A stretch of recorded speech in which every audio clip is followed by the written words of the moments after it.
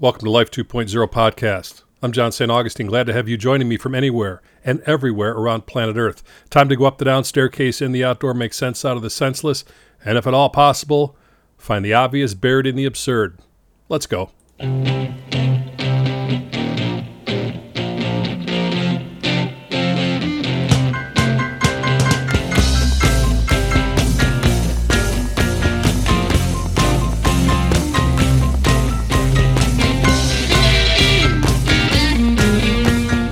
That's right, taking care of business in all ways I can possibly get my fingers involved in. You know, for so many years doing radio first, I took myself pretty seriously. And that has changed quite a lot over the years, I'm here to tell you. The media is a ginormous landfill. And there are so many outlets that people have choices to listen to, connect with, watch, whatever, get their information from. And when I first started in the early years, you know, I was pretty well convinced that I had the anointing and I would be heading in a direction where, you know, and I'm using this as a numbers perspective, not so much as a talent perspective, the Rush Limbaughs, and at the time Howard Stern was on FM, and, you know, and these people who had millions and millions of listeners for a very long period of time. That never happened. I mean, it happened a little bit. When I was on the Oprah radio network back in 06 to 10, I did a show there, and we had 3 or 4 million people listening, which is really, really satisfying and interesting and pat on the back, and we did a good job and got to a certain point. And now with the plethora of outlets, it gets more and more difficult to maintain audiences and to attract audiences and things like that. And in all of this time that I've been broadcasting, whether it was radio and now the podcasting or other things that I do, the talks that I've given, the books that I write, they all have one thing behind it. It is to up the game, if at all possible, for people, myself included. Listen, when I sit down to do this show every Saturday, it is like a resurrection of sorts for me. You know, I do whatever I can to stay out of the headlines and maintain my lifelines. It's vitally important. The older I get, the more important that gets. But there are times stuff leaks through and it catches me and I'm like, are you kidding me? We're still putting up with this shit. So I think that's one of the big ahas over the time I've been behind microphones in so many different places. I lost count of the places that I actually sat in for a few weeks on the Martha Stewart channel. Can you believe that? Okay, kids, we're going to make this brick into a doily and paint it. I met Martha, very nice lady. I wasn't a real good fit for the channel, but that's okay. Can you imagine? I think that I had a co-host, a rotating co-host. I was the anchor. It was a week or two in New York. I can't recall how long. I stayed out there with my good friend Jean Chatsky, who I worked with at the Oprah radio channel. She was the NBC Today Show money maven for decades, and what a great human being. So I stayed with her and her husband, and I would take the train in to New York, and I'm not a huge fan of the Big Apple, here to tell you, and mostly because the Cubs lost to them in 1969, but that's another show. But yeah, we had these rotating co-hosts, and one lady was like the wine and cheese person, and then there was like the curtain lady, and my job was to keep the shows moving because they're not used to doing radio. So many and varied microphones have I been behind. I recall overnight stuff on WKMOX in St. Louis, but I did it from the WGN studios in Chicago. Shh, don't tell anybody. There's a lot of that goes on. And it was overnights from, this was 11 to 5 a.m. It was like 11 to 5 a.m. And it was my first indoctrination into how many people listen to radio overnight. You know, I mean, I'm not up at that time, but there is a whole subculture of humans who love that radio, and it's a big deal, and it's quite a important part of broadcasting. And it was really funny because here I am in WGN. Now, this is when they were on Michigan Avenue in the fishbowl, we called it, right on Michigan Avenue Tribune Tower, which is now condos. And I got there probably 9:30, 10 o'clock, something like that, for 11 a.m. start. And I'm like, well, what studio am I doing it in? Because it'd be pretty cool to be in the fishbowl at night. I was there during the day doing shows, but it'd be kind of cool at night to do it. Oh, no. You're going to be in John Williams's auxiliary studio. So John Williams is a highly respected talk show host on WGN currently, and he was at the time, a good guy. And it was like a closet. I'm thinking, well, John Williams has got his own auxiliary studio. This is fantastic. It was a closet. So I took my shoes off and my socks off, and I shoved myself into this closet. And I think I did it for 3 weeks overnight. It was a good paying gig, and they needed somebody to do it. It's got to be a solid guy and all that. And so anyway, listen, I've cut my chops and made my bones on radio over the years in a lot of different places. But never have I been so appreciated, I think is the word, than in Trinidad. Yeah, Trinidad and Tobago, south of the equator, right off the coast of South America. And it all started just when I was leaving Oprah Radio back in 09-10, somewhere there. I was asked to talk in Miami. My book had just come out, Every Moment Matters, so it would have been 2010. And the woman who owned the radio station, Kiran Maharaj, still owns the stations, had me come down and do a talk. And she had a woman at the time, and I don't know whatever happened to her, named Barb. I don't remember Barb's last name, but I do remember this, that Barb somehow became part of Oprah's Best Life Challenge or something. This is going back 12 years. And she wanted to be on radio. She had zero experience. Now, I have a soft spot for people who want to try and do radio, get on and be a broadcaster, and never done it. I started that way. So we had her come over to the Oprah studios, and I ran her through some stuff and all these kind of things, and she just lit up like a Christmas tree. She also said she'd quit smoking, and she did. And Bob Green, who was Oprah's trainer at the time, I'm not sure what he's up to these days, he worked with her. So there was all these things going to help people up their game, live their best life. And she was able to call herself, through an agreement or consent or something, permission, Best Life Barb. What a great way to go through radio life. So Best Life Barb found herself in this Miami station and owned by Kiran. And one thing led to another, and I went down there and did a talk about the book and radio and things like that. It got bigger and bigger. And finally, she asked me to come to Trinidad. And I did. And I spoke for the journalists there in Trinidad. But I also spoke at a couple of corporations. And I was there for about 4 or 5 days. And it was just a delightful experience. I was there 3 times. It's not a place I'd ever thought growing up on the northwest side of Chicago, gee, I want to go to Trinidad, but it was fantastic, and the people were great, and I've stayed in touch with them all these years. So last week, I was asked to speak to journalists in the Caribbean. Now, it would have been nice if they'd have flown Johnny down there. I could put some shorts on, flip-flop, and a big hat, but it was all through the magic of this Zoom stuff that we have, this technology. So here I was ensconced in the southwest suburbs of Chicago, still didn't have any shoes on, which was good. By the way, I try not to wear shoes between like April and November 1st. I don't know what it is. It's just like being outside, it's hard for me to, I go to events and things, I got to put shoes on, but I'm not real happy about it. And I'm not a beach guy per se, but I just like being outside without shoes on. I don't know where that I get that, but I was able to do this training from my studio without shoes on. So that's not a bad deal. When I did the overnight thing in St. Louis, I was paddling around WGN with no shoes on. I had socks on because I'm not an idiot, but I had no shoes on. I recall that clearly. Anyway, I digress. Last Thursday, I flipped on the Zoom, and here are all these faces, a few hundred people from the Caribbean, all over the place. And my job was to talk about the art of the interview. Due to the fact that I've produced, hosted well over 25,500 some odd shows and have spoken to half as many people, 12, 14,000 guests of all backgrounds, name and note, famous, infamous, everyday people, you name it. And it just accumulated that way. It's just part of my career. So over 2 decades plus, you stick around long enough, people think that you know what you're talking about, and they like to connect with that. So it was a really interesting dialogue. The first part was a monologue. So the first 25 minutes or 30 minutes was my giving them the pointers and tips and things that I've learned over so many years behind a microphone and talking with people and connecting with people. And it's also good for me to remind myself of these things. And the number one thing was that fundamentals aren't fun, but you got to do them. So preparation's important, and discipline's important, and knowing who you're talking to is important, and all the background stuff that goes with that.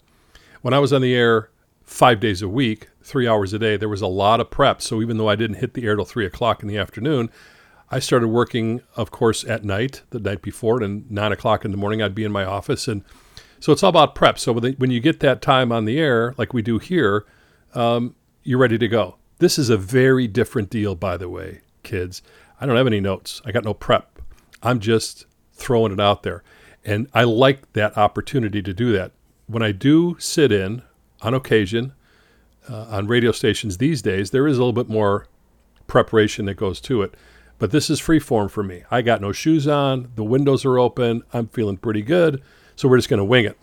And one of the things that came up in this dialogue was, what is the responsibility of the broadcasting person?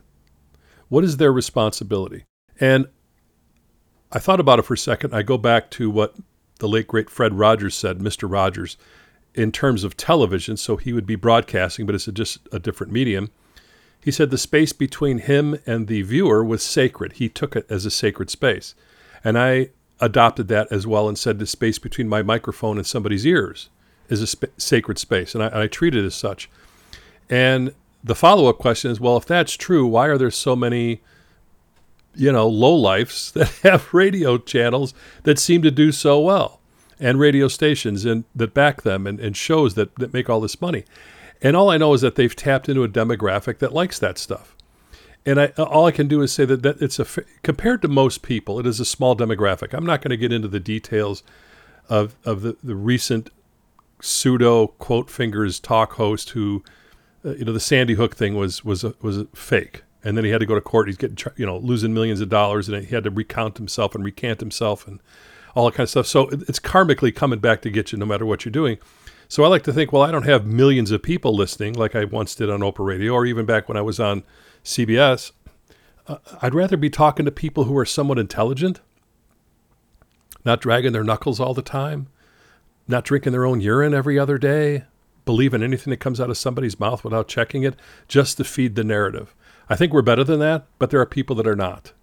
And over the years, I realized that. I told them this story about this guy who every Friday night, when I was on the air in Michigan, every Friday at 6:05, 6 o'clock, and 5 after, I would get an email. And this listener would send me Bible scripture. And it was all about how I was leading people across the burning lake to hell. And I mean, this just went on for a year, every single Friday.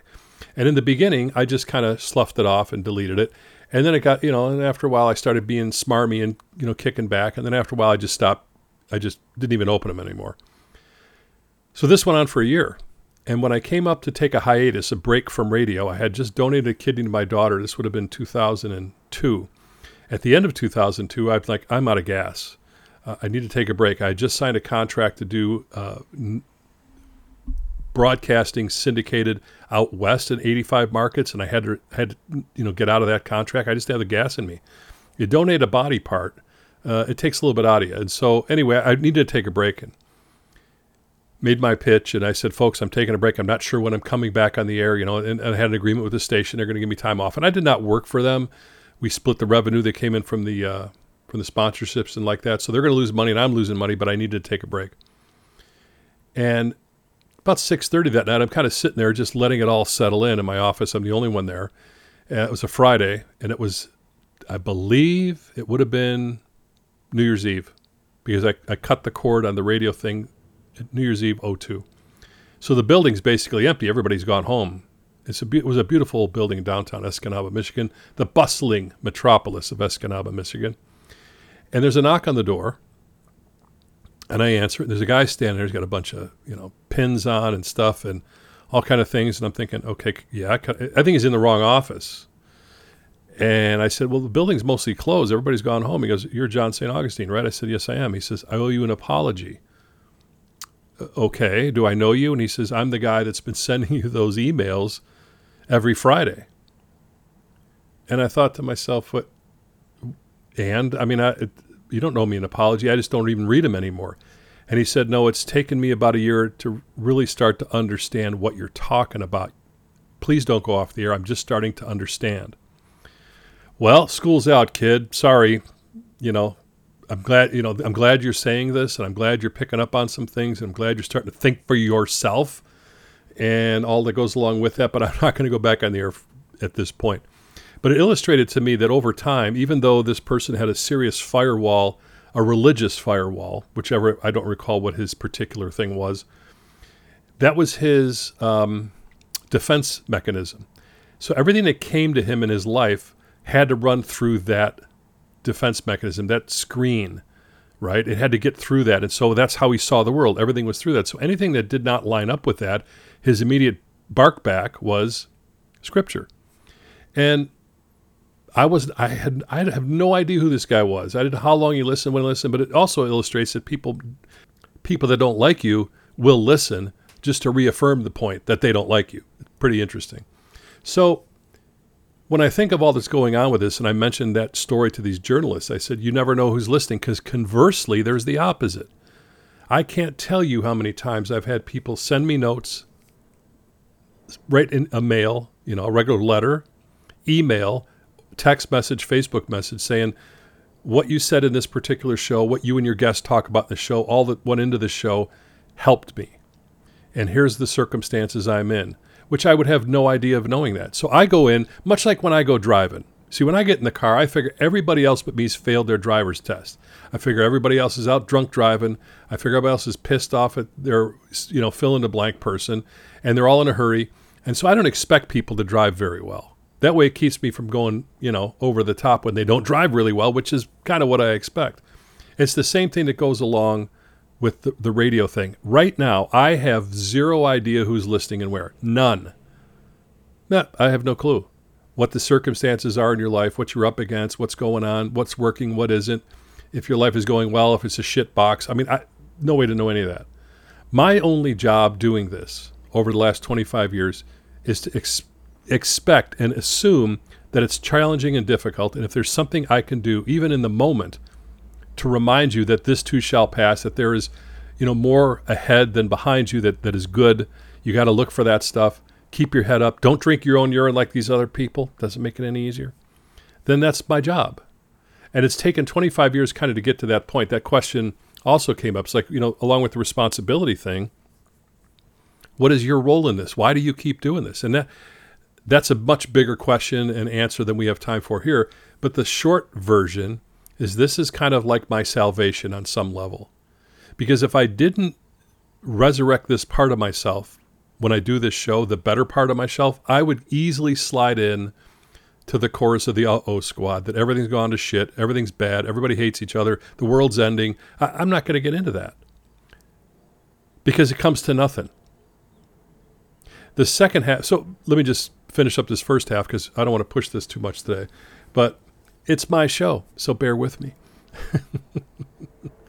So we were finishing up the training, and to see these people who I have never met before and most likely will never meet again, all on a Zoom on my computer, heartened me a great deal because they were thinking along the lines of what can I do to make this safe, sacred space for the listeners, the viewers, the people they write for. They're all broadcast journalists to some degree. And that's good because they don't usually get the headlines. You know who gets the headlines? The lowlifes that say that kids that were killed in Sandy Hook was a setup and it's never happened, and they make money off people listening to that shit. That's the lower end of the scale. The higher end of the scale, they don't get the headlines. That other stuff does. And that's okay. But as I always say, what they're doing is something more important than the headlines. They're creating lifelines. Because that's what life is about, is lifelines, not headlines. The headlines will come and go every 30 seconds, if not more. Lifelines are something you have to cultivate and keep moving forward on. And it can often be difficult in the face of loss and tragedy. So it was a great experience. Hopefully next time they fly me down. I was down there like I said. It is a glorious place. It reminded me a little bit of Jurassic Park because Trinidad is highly developed and, and it's a bustling city and it's a great country, all that's going on in there.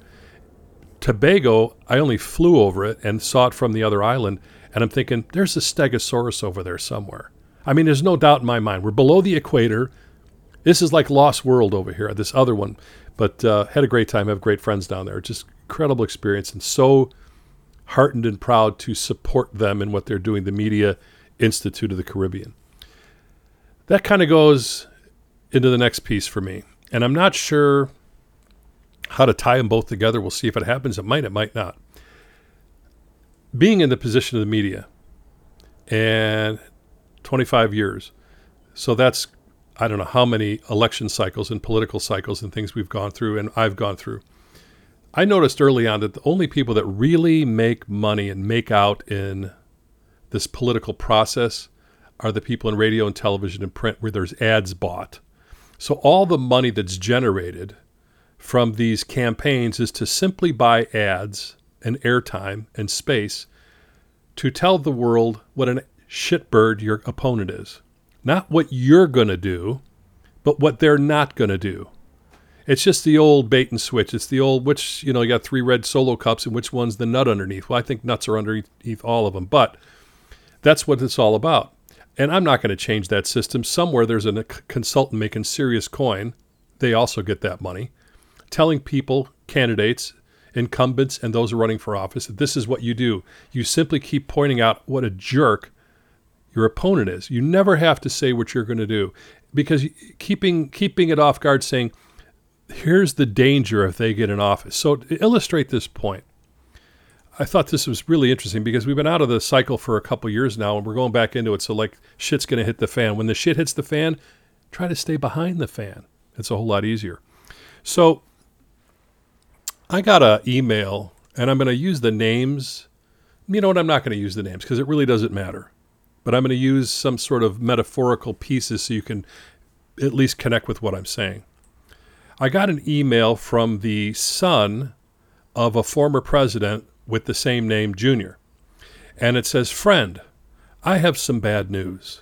My friend and conservative outsider, Dr. Mehmet Oz, is losing, and losing is in capital letters. And this whole sentence is in yellow highlighter. My friend and conservative outsider, Dr. Mehmet Oz, is losing against socialist John Fetterman in the Pennsylvania state race." Goes on to say that Fetterman is soft on crime, anti-American energy, and what's more, inflation-induced spending. "We need Dr. Oz in the Senate, and we must come together to make that happen. And just like my father, no pun intended, I put that part in, Dr. Oz has America's best interest at heart." There's a big red block, so you could click it, support Dr. Oz. Then it goes on to say, Dr. Oz is losing big time. And if he doesn't have the grassroots support behind him, he has no shot at all. I'm teaming up with Dr. Oz, and we'll decide to match 300% all donations until midnight. If you want to make an impact, now's your chance. Yes, triple my donation. $100 means $300. For those of you who can't count, 50 means $150, and 25 is $75, or triple anything. This seat is vital to us taking back our Senate majority. You don't want to sit back and wish you'd stepped up when Chuck Schumer is still in control, do you? Your donation today gives Dr. Oz the resources he needs to win this race and beat Fetterman in November. Thank you, and God bless. DJT Jr. So let me just dissect this one and get to the next email. As someone who writes media copy to some greater or lesser degree over the years to get people to get involved in consumer products, this is one of the worst emails I've ever seen. Dr. Oz is losing big time. He doesn't have the grassroots to support him. He has no shot. But I've teamed up with him, and your money can make the difference. So you're first admitting he's a loser, and then you're asking me to give you money. And if you don't give money, somehow it's your fault. So there's that one. Let's go to the next one, shall we, kids? Class isn't over yet. This is on the other side of the aisle. This is from a Democrat who is in Illinois, and it says, "I could lose big time. I asked on Friday. I asked on Sunday. I asked yesterday. And now I'm asking you again. I'm begging you and pleading, because that's how important this midnight deadline is. I need to pull back the curtain and explain where things stand. First, projections revealed that after redistricting, Republicans could win my seat. Then, national Republicans added me to their official target list and attacked me with vicious lies. And now I've learned that Republicans have amassed millions, from the other email, to attack people like me and flip this seat red. John, I refuse to be the tipping point that hands the Republicans a one-seat majority in the Congress. I know I've already emailed you this week, like every day. But if we fail to hit our midnight goal, I could lose my race and control of the House for years to come. If we want to save the House, falling short is not an option. My race and control of the entire House hinges on what we do in the next 8 hours. Remember, the election's in November. I need 324 more emergency gifts. Will you rush $14 now? Now it goes on to explain like the other one did. Trump's choice for Illinois governor just won his primary.